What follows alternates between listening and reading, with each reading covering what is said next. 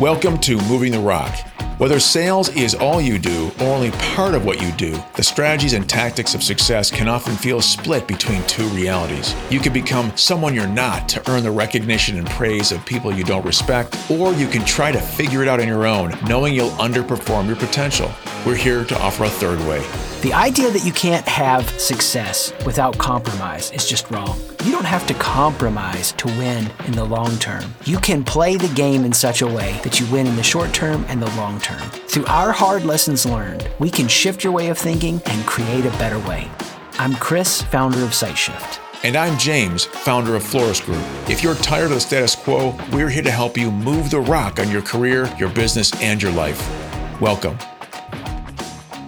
And here we are, Chris, another episode. Welcome. Yeah, man. I feel like I need this one. I'm gonna get sharper today. It's been quite a week, hasn't it? And here we are, Friday, just before the long weekend, and we're tackling the second part of Figure That Sales Leadership Out. And this is a higher level look at developing leadership in the sales context, whether you're a CRO, SVP, VP manager, or even an aspiring leader as an individual contributor today. And I know you're going to walk us through something near and dear to your heart. Number two in the process. Take it away, man. Yeah, man. So glad to be here, and I love it because when you dish it out to others and you eat your own cooking, right, it makes you better. It makes you walking better. The talk. Yep.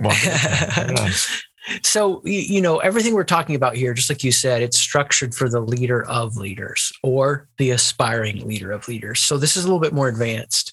And the way to introduce this the best, I think, is just that, Leadership 101, you're really bringing energy to solve problems, right? That's what you're doing. You're trying to advance something. You see where it could be better, and you're learning to bring people along with you in that. And as you advance in your leadership, you're empowering and developing and delegating, and all that's beautiful. But the reason why we got to dive into this in a deep way today is because if we don't, we fail to develop something that is key to being a leader of leaders. And then we're like that person at the gym that has the buff top half and, hey, aren't they ever doing leg day? And so we could apply this with just one term. It's really comes down to our thinking. So last session, we talked about what it looks like as you stop tolerating or avoiding. And just by the nature of not tolerating or avoiding, you're accepting a problem and you're willing to step into it. And we're going to give an analogy to this. But as we get into this analogy, I want to let you speak to this piece for just a second here. As we get in to solve a problem, we want to watch for one key thing we do. And most people make a mistake here. Now, before we get into it, let's just imagine for a minute, sling it out for us. What are some problems leaders of leaders in sales can face? Okay. And we don't have to be exhaustive, but just... Yeah. Well, I think it's important to create some context. So I personally believe that the most important thing a sales leader can do for the organization they work for is to create a predictable path to revenue week after week, month after month, quarter after quarter. And so if you think in that context, and then think of having multiple teams with multiple leaders of those teams, multiple personalities, multiple experiences, skill sets, backgrounds, and just work habits, identity fears, all that stuff. How do you bring some more robust systems and mechanisms and lanes and create those lanes for those people to operate in at their best? And so, imagine now the challenges of, even if you can build the system, imagine the challenges of those individuals bumping up against the restrictions that are presented by those systems, right? That they have to learn to work within. So you can have faulty recruiting processes. You can have great processes that aren't executed because people don't pay attention or because they think that they're unimportant. You have managers making rash decisions about who they recruit. You have managers skipping performance reviews, which are creating now shadows in the process where people can hide. You have accountability frameworks that aren't followed. And all of this creates doubt and questions, and in the context of delivering on your number. And it creates an organization that's now more reliant upon good luck and hope versus becoming really, really good at taking control of the situation as best they can and delivering a consistent high level of performance. Thank you. That's awesome. So no doubt what Jimmy's laid out there, that's captured some of you, or all of you in some way, I should say. Everyone knows that. Like, we've all got problems to solve. That's the nature of leadership. You're never going to reach a place where you get beyond solving problems. Now, here's the mistake people make. Take any of those that you just laid out there, Jimmy, and you just imagine almost like walking up to a riverbank and noticing some kind of problem is occurring. You know, your settlement that exists around this riverbank, and there's some kind of problem that's right there in front of you that's happening. What most people do that is great in starting out in their leadership is they apply energy to solve the problem. What's terrible is over time, in becoming a leader of leaders, you want to develop the ability to go upstream as much as possible to get to, and there's a lot of different ways they talk about this in business planning and first order principles and whatever way you want to describe it, to get to what is the main issue. You know, we talk about this in terms of numbers and measurements, leading indicators versus lagging indicators. Again, you really could take a bunch of frameworks out there, a bunch of descriptions, a bunch of mental models, and they all could fit under this umbrella of going upstream to see what's really happening. So we want to talk about how you do that, how you get to your best abilities. And if you're a leader of leaders or aspiring to be a leader of leaders, you've got to pause that reaction that causes you to want to immediately kick into solving that problem and let this experience, because that's what we want to think about it as, this training experience, surface something better in you. So I'm curious, as we dive into this, in your experience working with, and not only working with organizations and sales leaders, but also you yourself being a sales leader for years, what's a story that comes to mind where you saw somebody solve a problem, but miss solving the bigger issue? Anything come to mind? I have tons. And I spent a lot of time in the venture-backed startup, scale-up, growth world. And I tell this story all the time. When I was a rep, I was just maniacally focused on my job. I was the one that traveled the most. I had the most phone calls. I had the biggest pipeline. In my goal was always to be into my accelerators within the first year of being on the job. So I never took time off, and it obviously wasn't sustainable. But what was interesting is that people that didn't understand me, like one CEO I'm thinking about, complained because I was always on the phone, right? I'd come into meetings on the phone. I'd leave meetings on the phone. And he would complain, Rory, why are you always on the phone? Now, what that did, the problem that created was it exasperated and it identified his misunderstanding of salespeople, right? And he later lost his job. And I think the reason was because he could not relate to us. And he was managing the team. We had a manager, a team leader, but he was managing the team and just couldn't get out of his own way. And so, his decision to kind of view me through his eyes and the traditional eyes that he had of a salesperson, caused him to just not relate, not to kind of understand what was driving me. And instead he got frustrated because I wasn't giving him the attention that he demanded or thought he deserved as the leader of our team. In fact, I was giving him the attention that I thought he deserved, which was zero because he knew nothing about running a team. So my kind of like disrespect for him only grew because of the disrespect he showed me and how he chose to kind of reprimand or communicate to me his displeasure. And in fact, the way that he communicated to me also let the rest of the team know that he just even had less of a clue of what was going on. So his response created a problem for our relationship, but it also kind of kept him stuck in his little cocoon of not really being able to advance in his ability to lead a team. Okay, so how would you now coach a CEO to approach that issue with you? Like if right. Your CEO is telling you about, I got this guy, he's coming in on the phone, he's leaving on the phone, it bothers me. Walk us through that. Right. Well, and here's the interesting thing. A lot of the CEOs that I meet that don't come from a sales background actually don't like conflict. So because their minds are so focused on the customer and the product and creating that product market fit, they can view a lot of the other departments that support the organization as necessary evils, if you will. And they're only necessary evils because they may not really have a full understanding of how they all operate. And oftentimes developing a sales organization, a professional sales organization, is the last thing, even though organizations need revenue to go, it's the last place in an organization that becomes professionalized, typically. And that's oftentimes because of this lack of desire to face conflict. And so this CEO that I talked about, he just like dove in to create the conflict, but it was an unwise approach. Most would avoid it. Most CEOs that I would coach would just complain about this dude on the phone all the time.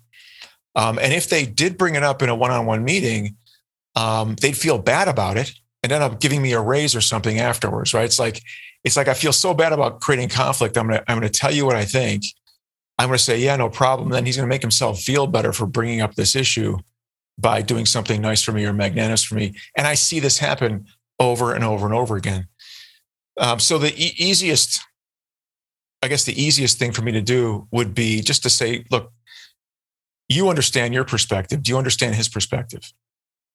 I would just say, the first thing I would say to the leader is, put yourself in their shoes. What expectations did you set for them? What did they sign up for? How difficult is it going to be for them to meet their expectations? What do they have to do to hit those expectations? How are you helping them and supporting them in achieving those expectations? Is it possible that he's maybe overreacting in a way, in your view, based on the expectations he's faced with, the commitments he's made, and the lack of support he has, and the other things that are challenging him? And does that mean that he's not only on the phone all the time, but maybe it means he's possibly not at home that much? Maybe he's on the road 4 days a week, sees his wife and family 3 days a week. What else could that mean? What else is possible? And with this, not understanding because you haven't talked to him yet, but with this kind of bigger picture view of what's possible, would that change your reaction to him? Would that change your response to him? Especially given the fact that this is not an issue. This is not an isolated issue that you're going to face once.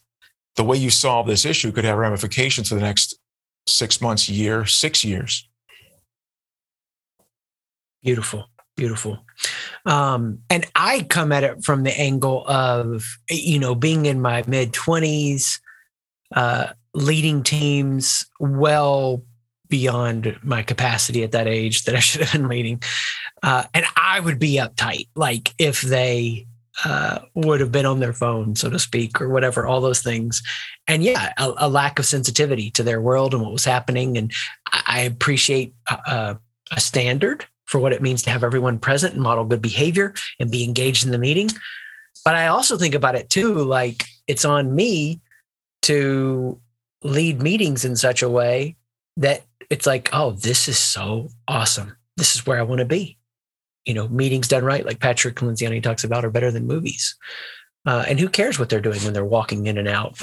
Now, if you're a sales leader of leaders, you're not just closing deals, you're nurturing connection with the team while you walk in and doing all these actions that matter so much.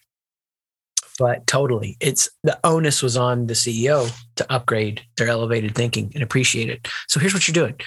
You're going upstream. When you go upstream, what happens is you think new thoughts, you get new perspectives, you see things you haven't seen. So my daughter and I are watching this apocalyptic show, right? And they have this village and they're living and trying to survive. And the bad guys, Jimmy, are putting poison in the water supply downstream. And now the people in the village are getting sick. And they're trying to figure out why they're sick. Why are they sick? What's going on? Everything they're doing to solve the sickness isn't working because they're not going upstream and seeing what's poisoning the water supply. Now, in one of these later lessons, we're going to give you some of the most important things that you can go upstream and look for. Okay. For now, what we want to do is introduce a processing, and you can think about it in terms of 3 words. Processing that helps you not falsely get into solving this and miss the leading indicator, if you will. So here they are. Number 1 is mindset. Mindset. When you feel yourself frustrated in a situation, irritated, I was telling you one right before we started this chat. Mm-hmm. It is on you, the person. If you're frustrated at a circumstance, an event, a process, a system, all the things Jimmy laid out that are problems we can experience, it's on you first and foremost to own the responsibility. This isn't hype. This is real life. How does this train my mind better? Is there some kind of reality I don't want to accept here? Right? Is there something I'm raging against? Is there, I wish they would just get it. Well, a higher mindset would say, how can I cast the vision better? Why can't they? Well, how can I accept responsibility to do this better? So the mindset flip that happens when we really know that it's on us to grow and improve, that we're our own worst enemies, and when we know internally we have everything we need within us, which is a very deep idea that we could spend a ton of time on, it elevates our mindset to be at its absolute best. Where in your leadership have you found a circumstance really developed your mindset, sharpened it, challenged it? Yeah, I mean, well, I was doing it wrong for 15 years. And when I say my approach to sales, while monetarily successful and being part of several exits and so forth, it wasn't personally successful because I hit the wall. And then subsequently hired a coach and gained some perspective. But what I learned was, the principal job of a leader, I think your analogy upstream, downstream is fantastic, because we can, as leaders, look downstream, like, what is my team doing wrong? And I would notice that a lot of the clients that I would bring on in my business today, the CEOs or the leaders I'd work with would say, I want you to fix them. They'd essentially say, I want you to come in to fix them. And it wasn't until later in my career that I finally, had the audacity, the strength to ask those same CEOs, may I stop here and ask a tough question? And they would always say yes. And I would say to them, how much of the problem is you? Right. And I could only do that as a coach because I was able to do that with myself. Right. So it's like, I'm frustrated with my kid. Right. And I'm like, wait a minute, frustration now for me triggers self-reflection. Right. And the frustration I have with my kid is because they're not meeting my expectation. Well, what's wrong, them or your expectation? Boom. And I can, within seconds now, reframe if I have the right mindset, right? I can reframe and get there. So it's a really valuable thing. But any level of frustration that a leader might have with a member of the team, for me, would trigger this kind of upstream perspective. It all starts with me. Like my dad, our heritage is Greek, and he would always teach me great Greek and Italian proverbs, and this idea that the fish rots from the head, right? It's like, I've never forgotten that. And it's a parable. It's a story that puts the pressure on and the onus on the leader. Mm-hmm. I love it. And so what's powerful about this is, if you're listening to this and you want to grow, every time you feel frustrated, Jimmy used a great word. It's a trigger. Trigger can be positive. It's a neutral. Doesn't always have to be negative. It's a trigger to positive to go, okay, how am I not communicating? How can I get better here? And so when we blame the other, when we blame the system, when we blame the circumstance, when we blame the company, the vendor. Just complain. We complain and we think we're doing ourselves a favor by venting. You're really not. You're just making it worse. Yeah. Yeah. And this isn't about toxic positivity, because you can't just hype yourself into it. This is a sequential process of transformation. And the first thing that you're doing is the way you go upstream. It's about mindset. How can this situation train my mind to be even better? I mean, that's the thing about every day, we're deforming or we're becoming a better version of ourselves. And I don't always do it perfectly. There are times I complain. There are times I blame, but catching myself in it, it's like catching yourself in a sloppy form in workout. You go back into that state, that sharpness of form, and then you're engaging it. And so you're actually better for what you're doing. Jimmy, question for you. How many leaders over the years in organizations have you met, right? It'd be impossible to know the number, that are actually worse for having been leaders, right? Especially leaders of leaders, because they deal with problems, and they deal with problems enough that leadership makes you better or worse. And especially leaders of leaders, all that you go through, the complexities, the nuances, switching channels, meeting people where they are, all of that, it's continual training. I love being around people, and I've been around some who, did I ever tell you about the time I met Zig Ziglar? I may not have.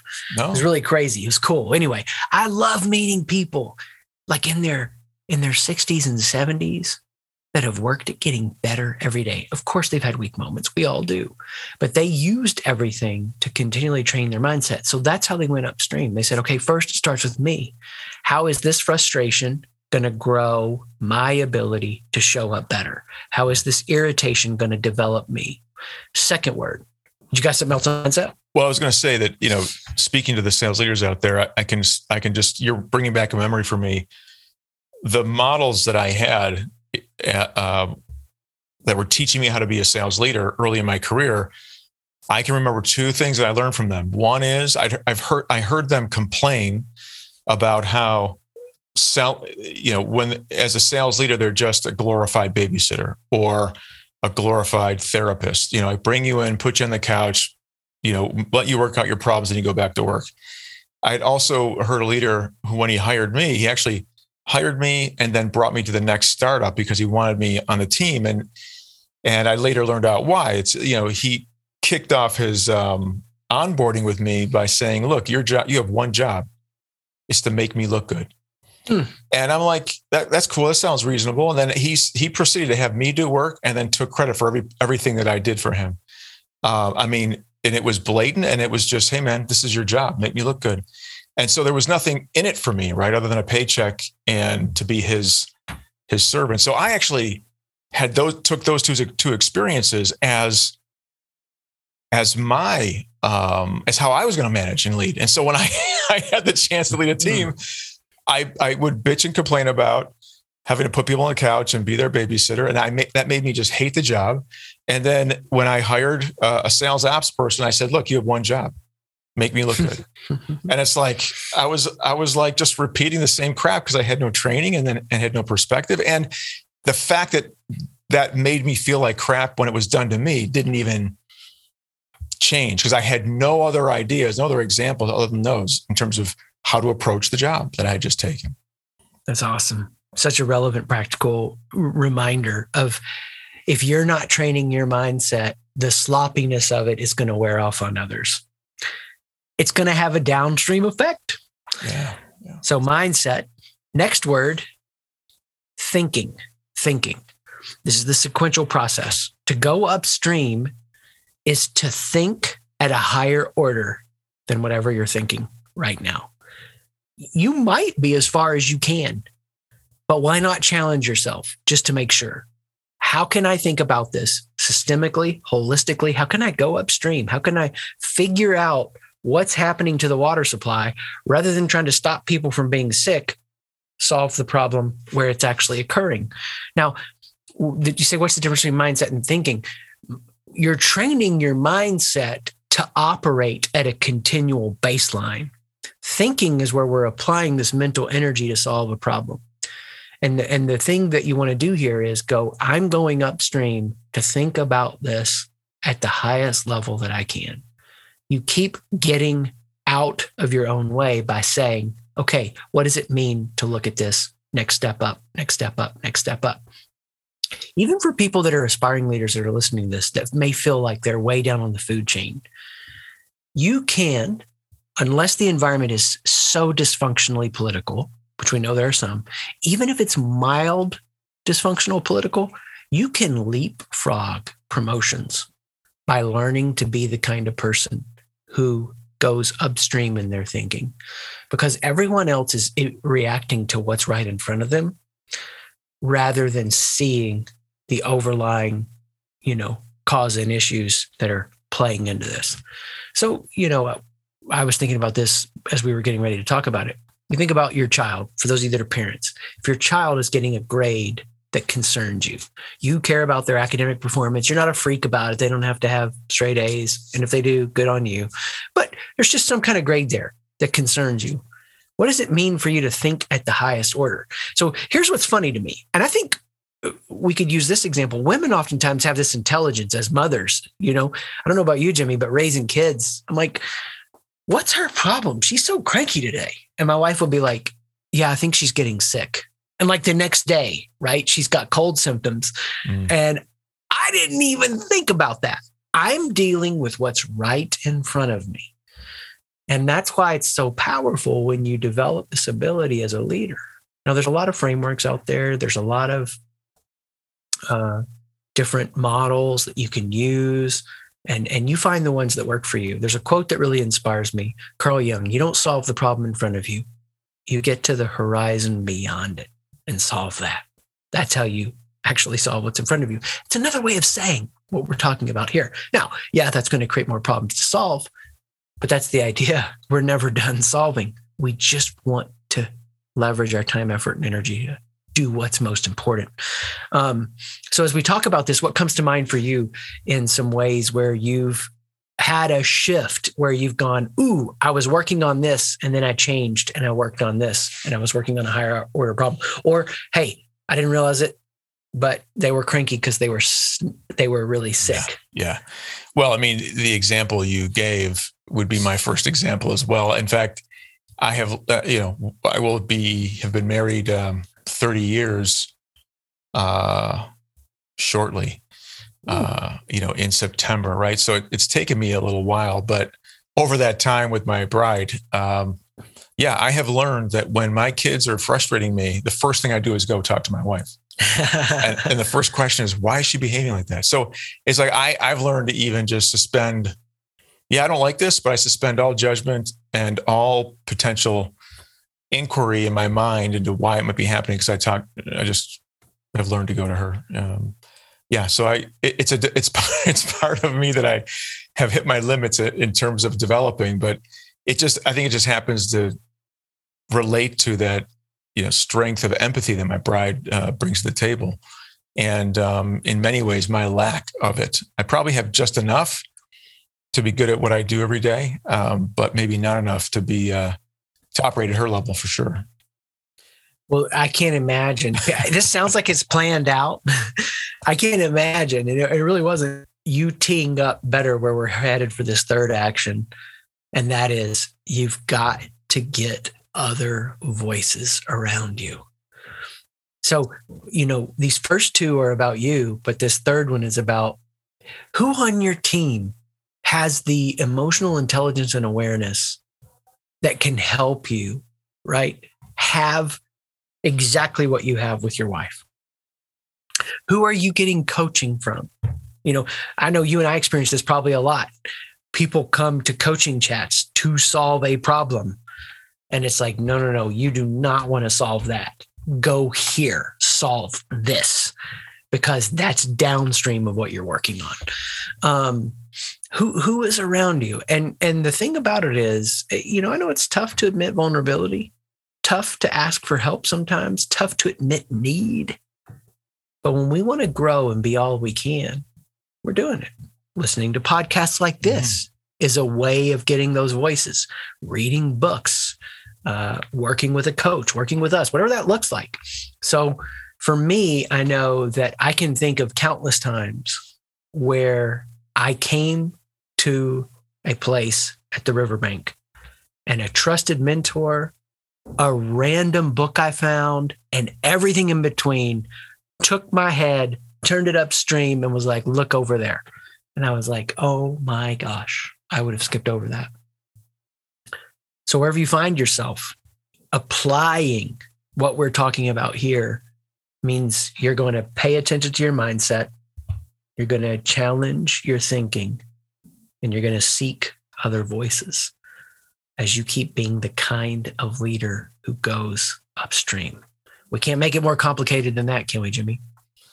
No. And I just, that last point though, I mean, imagine having those types of folks that having those folks you can build around you at work, that you can have the trust and recognize the unique skill sets of those folks, develop those relationships at work.